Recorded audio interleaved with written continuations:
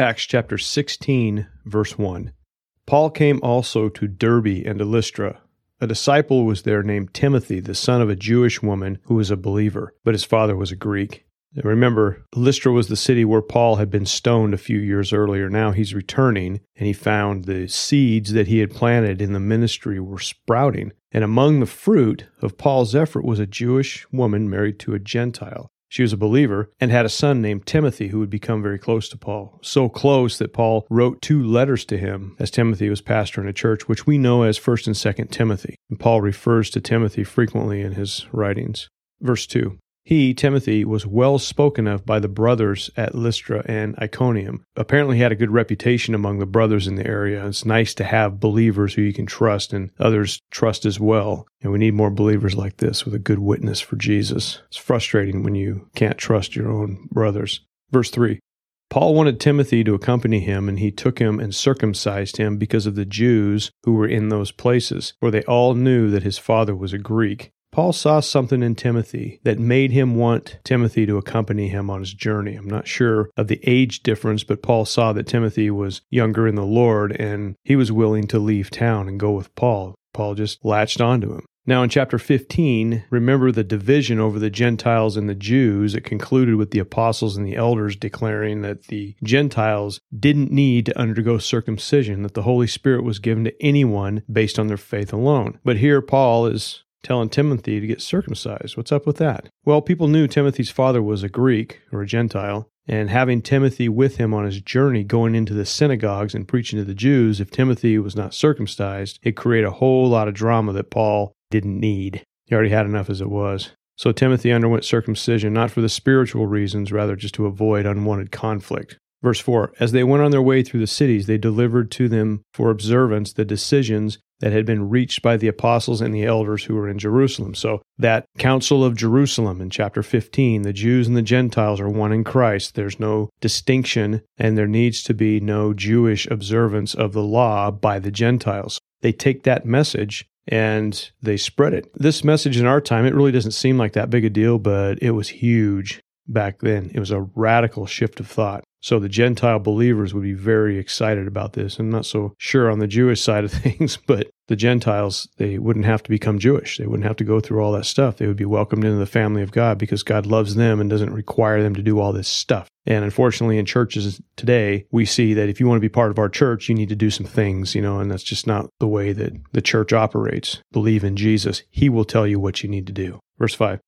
So the churches were strengthened in the faith, and they increased in numbers daily. The news from Jerusalem encouraged the believers and strengthened them in the faith. And Jews and Gentiles can now have fellowship together. They can pray together. They can eat together. They can study Scripture together, worship together. Unity among the family of God, a great thing. Ephesians 4:1, I therefore, a prisoner for the Lord, this is Paul talking when he's in prison again, urge you to walk in a manner worthy of the calling to which you have been called, with all humility and gentleness, with patience, bearing with one another in love, eager to maintain the unity of the Spirit in the bond of peace.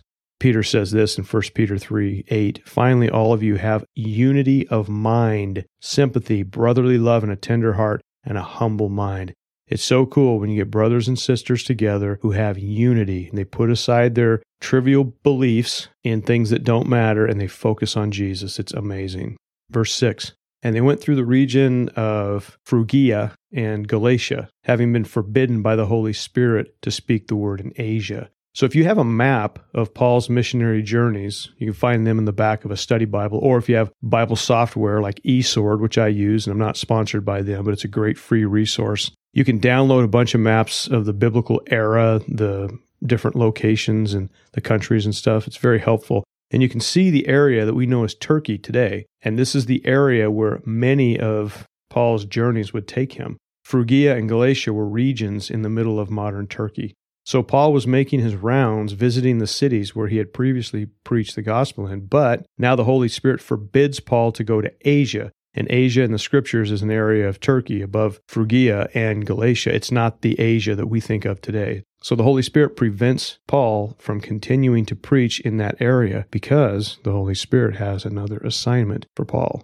Verse 7, and when they had come up to Mysia, they attempted to go to Bithynia, but the Spirit of Jesus did not allow them. So another region in this area, Paul and his companions are now beyond the cities that they had ministered to in their first journey. So they're pushing west. They're going to go out and spread the word, and the Holy Spirit is leading them. But the places they want to go, the Holy Spirit's like, no, we're not going there. The cities that they were interested in going to were on the way, but they were not in God's plan at that time. It's an important lesson for us to learn. Things seem right for us, and God's like, the timing is not right. Do what I say. And we have a tendency of going, no, this looks right, not knowing that it's not God's plan. Verse 8, so passing by Mysia, they went down to Troas. So they land at Troas, which is on the east coast of the Aegean Sea. Across the sea was Macedonia, or what we now call Greece. So they're just kind of in a holding pattern here in Troas. Probably wondering what they're doing, but they can't go any further west because that's the water. Verse 9, and a vision appeared to Paul in the night.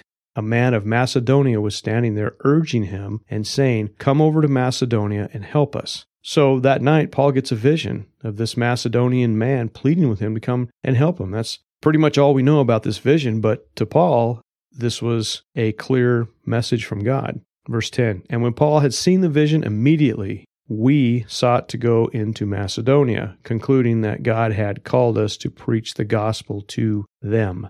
So now the writer starts using the first person. It said, when Paul had seen the vision, immediately Luke is now joining the Apostle Paul. So the writer of the book of Acts and the Gospel of Luke connects with Paul at this time.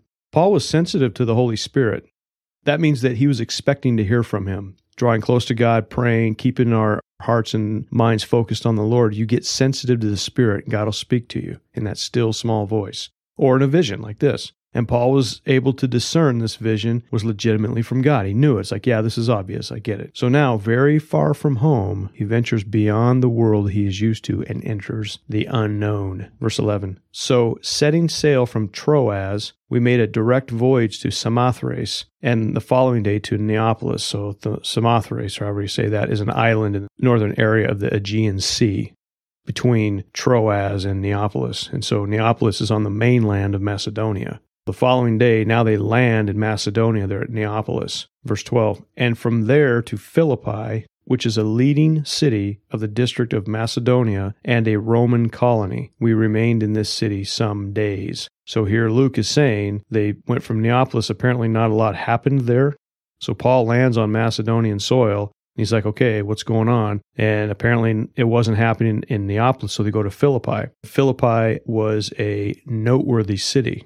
It was a Roman colony, which meant it was a very important and powerful city. It was named after Philip, the father of Alexander the Great, and the Romans there were very patriotic. There was a lot of military there. It was a very Roman city. Not only that, it was a colony. Now, Roman citizenship during this time was very important. It meant you had all the rights afforded by the Roman government. You were protected against unfair incarcerations, trials, etc.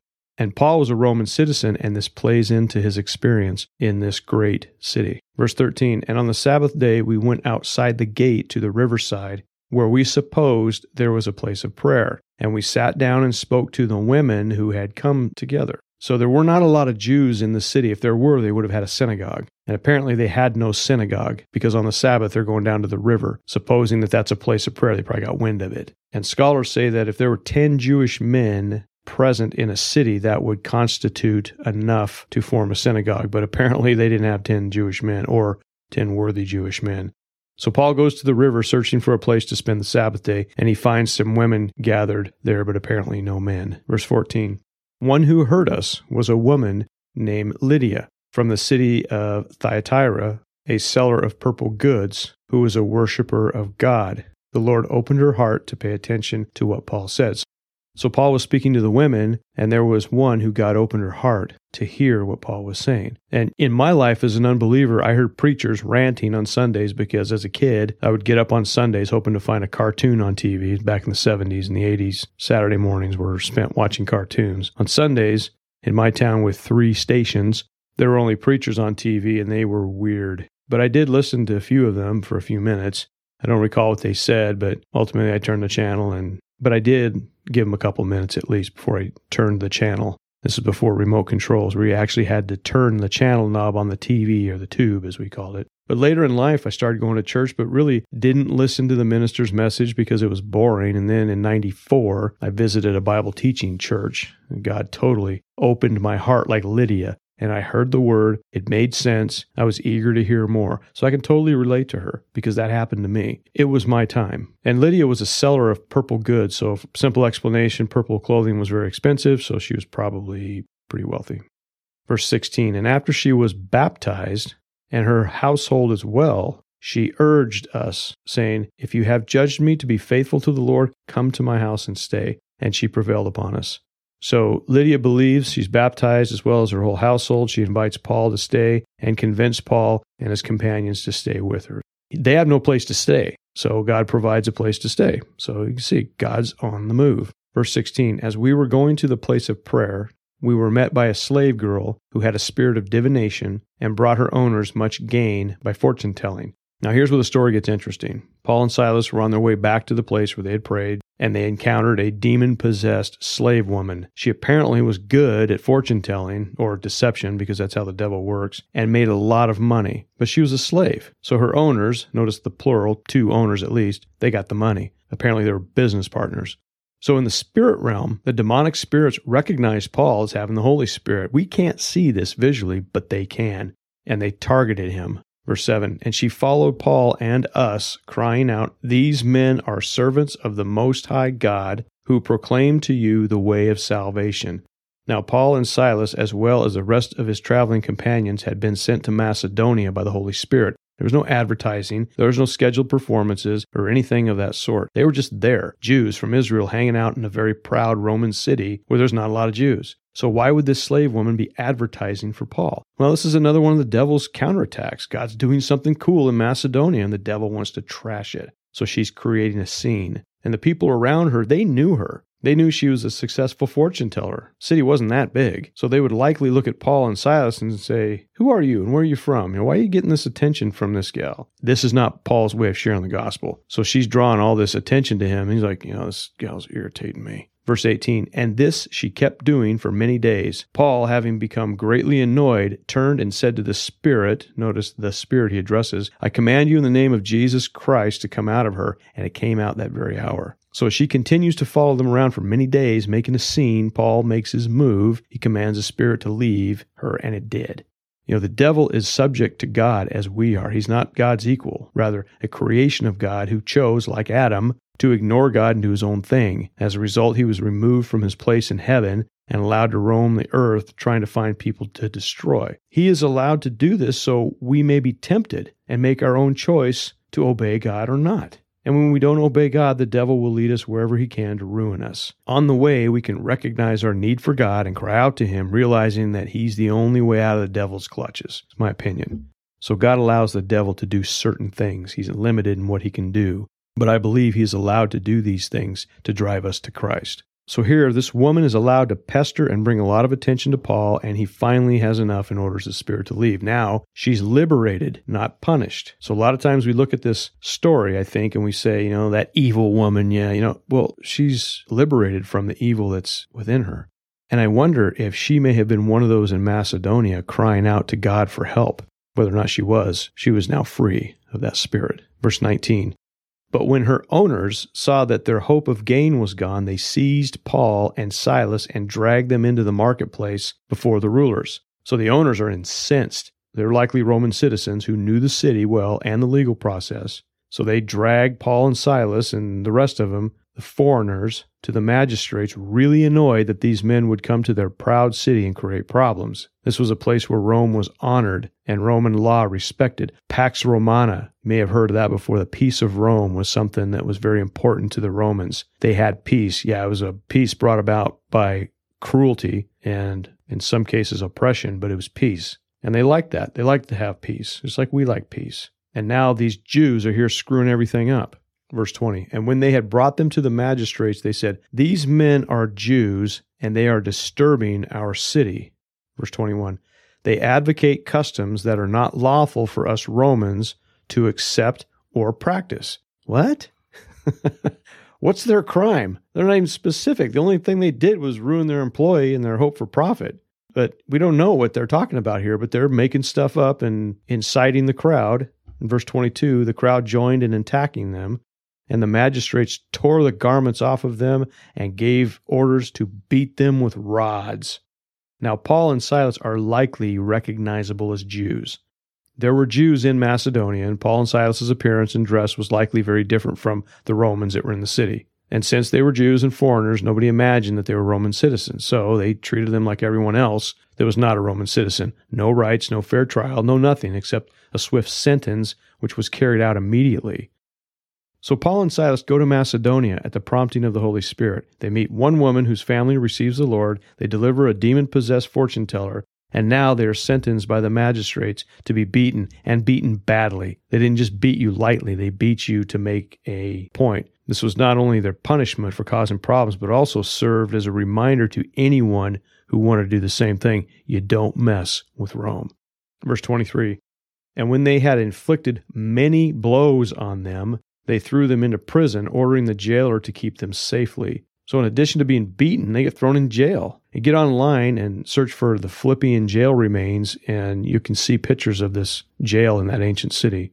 Verse 24, having received this order, he put them into the inner prison and fastened their feet in stocks. So it's like maximum security. No light, obviously no electricity, no plumbing, and they're chained. Welcome to Macedonia, Paul. Verse 25, about midnight, Paul and Silas were praying and singing hymns to God, and the prisoners were listening to them. So instead of whining about their situation, they're praying and singing hymns to God. This didn't mean they were happy. Rather, they were calling out to the one who listens. Listen to the Psalm of David, Psalm 34. It says, I will bless the Lord at all times. His praise shall continually be in my mouth. My soul makes its boast in the Lord. Let the humble hear and be glad. Oh, magnify the Lord within me, and let us exalt his name together. I sought the Lord, and he answered me, and delivered me from all my fears. Those who look to him are radiant, and their faces shall never be ashamed. This poor man cried, and the Lord heard him and saved him out of all of his troubles. The angel of the Lord encamps around those who fear him and delivers them. That's the Psalm of David. Psalm 34. Paul's doing the same thing. They're praying and singing to God. The prisoners are listening to him, and it appears that the prisoners were not the only ones listening to him. Verse 26.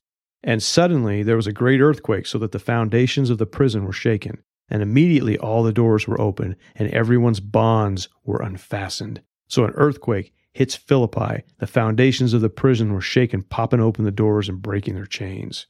Verse 27. And when the jailer woke and saw the prison doors open, he drew his sword and was about to kill himself, supposing that the prisoners had escaped. So this guy's sleeping on the job. And he wakes up only to find that on his watch, all the prisoners escaped. That's a bad day.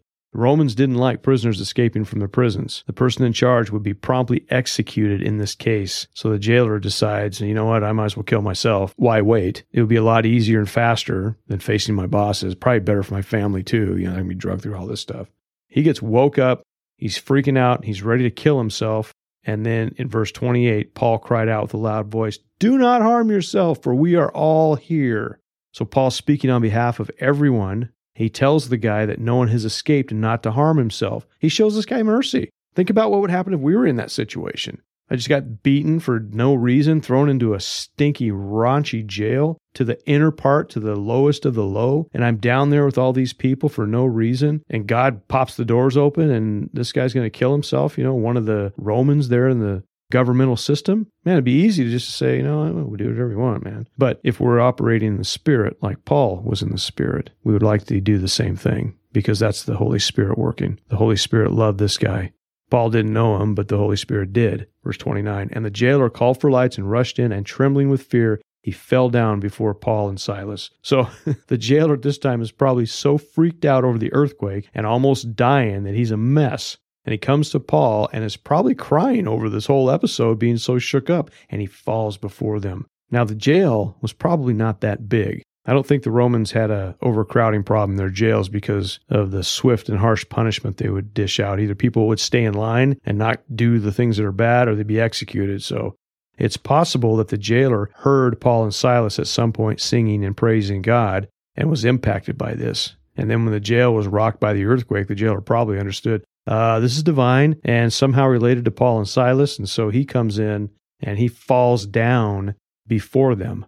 Verse 30, then he brought them out and said, sirs, what must I do to be saved? Interesting, the word sirs there is kurios. It's the same word we call Jesus for Lord. The jailer saw salvation in Paul and Silas. He didn't know exactly what he saw, but he saw something that impacted him, and he knew that they were right with God, and he was not. Verse 31, and they said, believe in the Lord Jesus, and you will be saved, you and your household. And this is probably too simple for the jailer to believe, like many people today, especially in the church. They have a hard time with this. All we need to do is to believe. That's too easy. I need to clean up my act first and then come to God. No, you need to repent and trust Jesus, and you'll be saved. The jailer had already repented. That's obvious. He was so scared that he was probably repenting for things that he didn't even do. So part of this was already taken care of. Now you got to believe and trust in God fully. So Paul had a word of knowledge from the Holy Spirit too, that this guy's family was going to come to faith in Jesus. So he prophesied and said that his family would be saved as well. Verse 32, and they spoke the word of the Lord to him and all who were in his house. So Paul shares with this guy's family. Verse 33, and he, the jailer, took them the same hour of the night and washed their wounds. And he was baptized at once, he and all his family. So Paul and Silas are ministering to this guy and his family. They're still bleeding from the beating they took earlier. So the jailer cleaned them up, and they had a nighttime baptism. That must have been pretty cool. Verse 34, then he brought them up into his house and set food before them. And he rejoiced along with his entire household that he had believed in God. So now the jailer takes Paul and his company home. Now, how many prison guards would take inmates to their house? Who does that? Well, God does that. God makes things happen that are amazing. God does a great work in this man's life and in his family, but he's still in custody. So I wonder what would happen if the magistrates discovered Paul and Silas at the jailer's house that night. Your Honor, we were just over at the jailer's house, and those guys you had beaten and thrown in jail, yeah, they're up there having dinner with them. That would be awkward. Verse 35, but when it was day, the magistrates sent the police saying, let those men go. So now the magistrates send their officials to the jail with the command to release them. They got a good whooping. They've got their warning. They won't mess with us again. Verse 36, and the jailer reported these words to Paul, saying, the magistrates have sent to let you go. Therefore, come out now and go in peace. So the jailer's probably still elated, if this is the same jailer. I don't know if he had a shift change or what, but if it is, he was probably still elated. Hey, Paul, you guys come on out, now go in peace, man. Verse 37, but Paul said to them, they've beaten us publicly, uncondemned men who are Roman citizens, and thrown us into prison. And do they now throw us out secretly? No, let them come themselves and take us out. So Paul says something very unexpected. He says, not so fast, bro. See, these guys are in trouble. We are Roman citizens, and they violated our Roman rights as citizens by beating us and imprisoning us before we had a trial. They carried out an unjust sentence upon uncondemned Romans. You think the jailer was nervous when the earthquake hit? He now gets to tell the officials that the magistrates, they broke the law. Rome would not look kindly upon a magistrate who abused an innocent citizen. That would be like committing an act of treason in Rome. So Paul said, let them come to this stinky, disgusting jail, far below their standard of living, and meet us, and they can escort us out. Now, he probably didn't say it condescendingly. He probably just said, hey, you know what? Let them come take us out. The magistrates wanted to make an example of Paul and Silas and his company, and now Paul is going to make an example out of the magistrates, but he's going to do it with mercy. Verse 38, the police reported these words to the magistrates, and they were afraid when they heard they were Roman citizens, and they should have been, because they ran the risk of receiving the same punishment they dished out and losing their jobs, or perhaps even execution for what they did. Verse 39, so they came and apologized to them, and they took them out and asked them to leave the city. So just think of the jailer, what he's going through. Here's a scandal that he witnessed. They probably offered him a bribe or a promotion to keep quiet or something like that. We don't know, but I can't imagine after Paul and Silas left that they all went back to work like nothing had happened. Verse 40, so they went out of the prison and visited Lydia. And when they had seen the brothers, they encouraged them and departed. So Paul apparently did not ask or demand anything of these men. If anything, he probably refused a bribe from them. Again, he's led by the Holy Spirit. Listen to what Paul writes later to the believers in Rome. He would not write these things if he was not an example, which he was. Romans 12, verse 14, bless those who persecute you. Bless and do not curse them. Rejoice with those who rejoice. Weep with those who weep. Live in harmony with one another. Do not be haughty, but associate with the lowly. Never be wise in your own sight. Repay no one evil for evil, but give thought to what is honorable in the sight of all. If possible, so far as it depends on you, live peaceably with all. And Paul modeled this perfectly when he left Philippi. He came at the command of God. He suffered and left without reviling those who persecuted him. Man, that's the Holy Spirit in action. Thank you.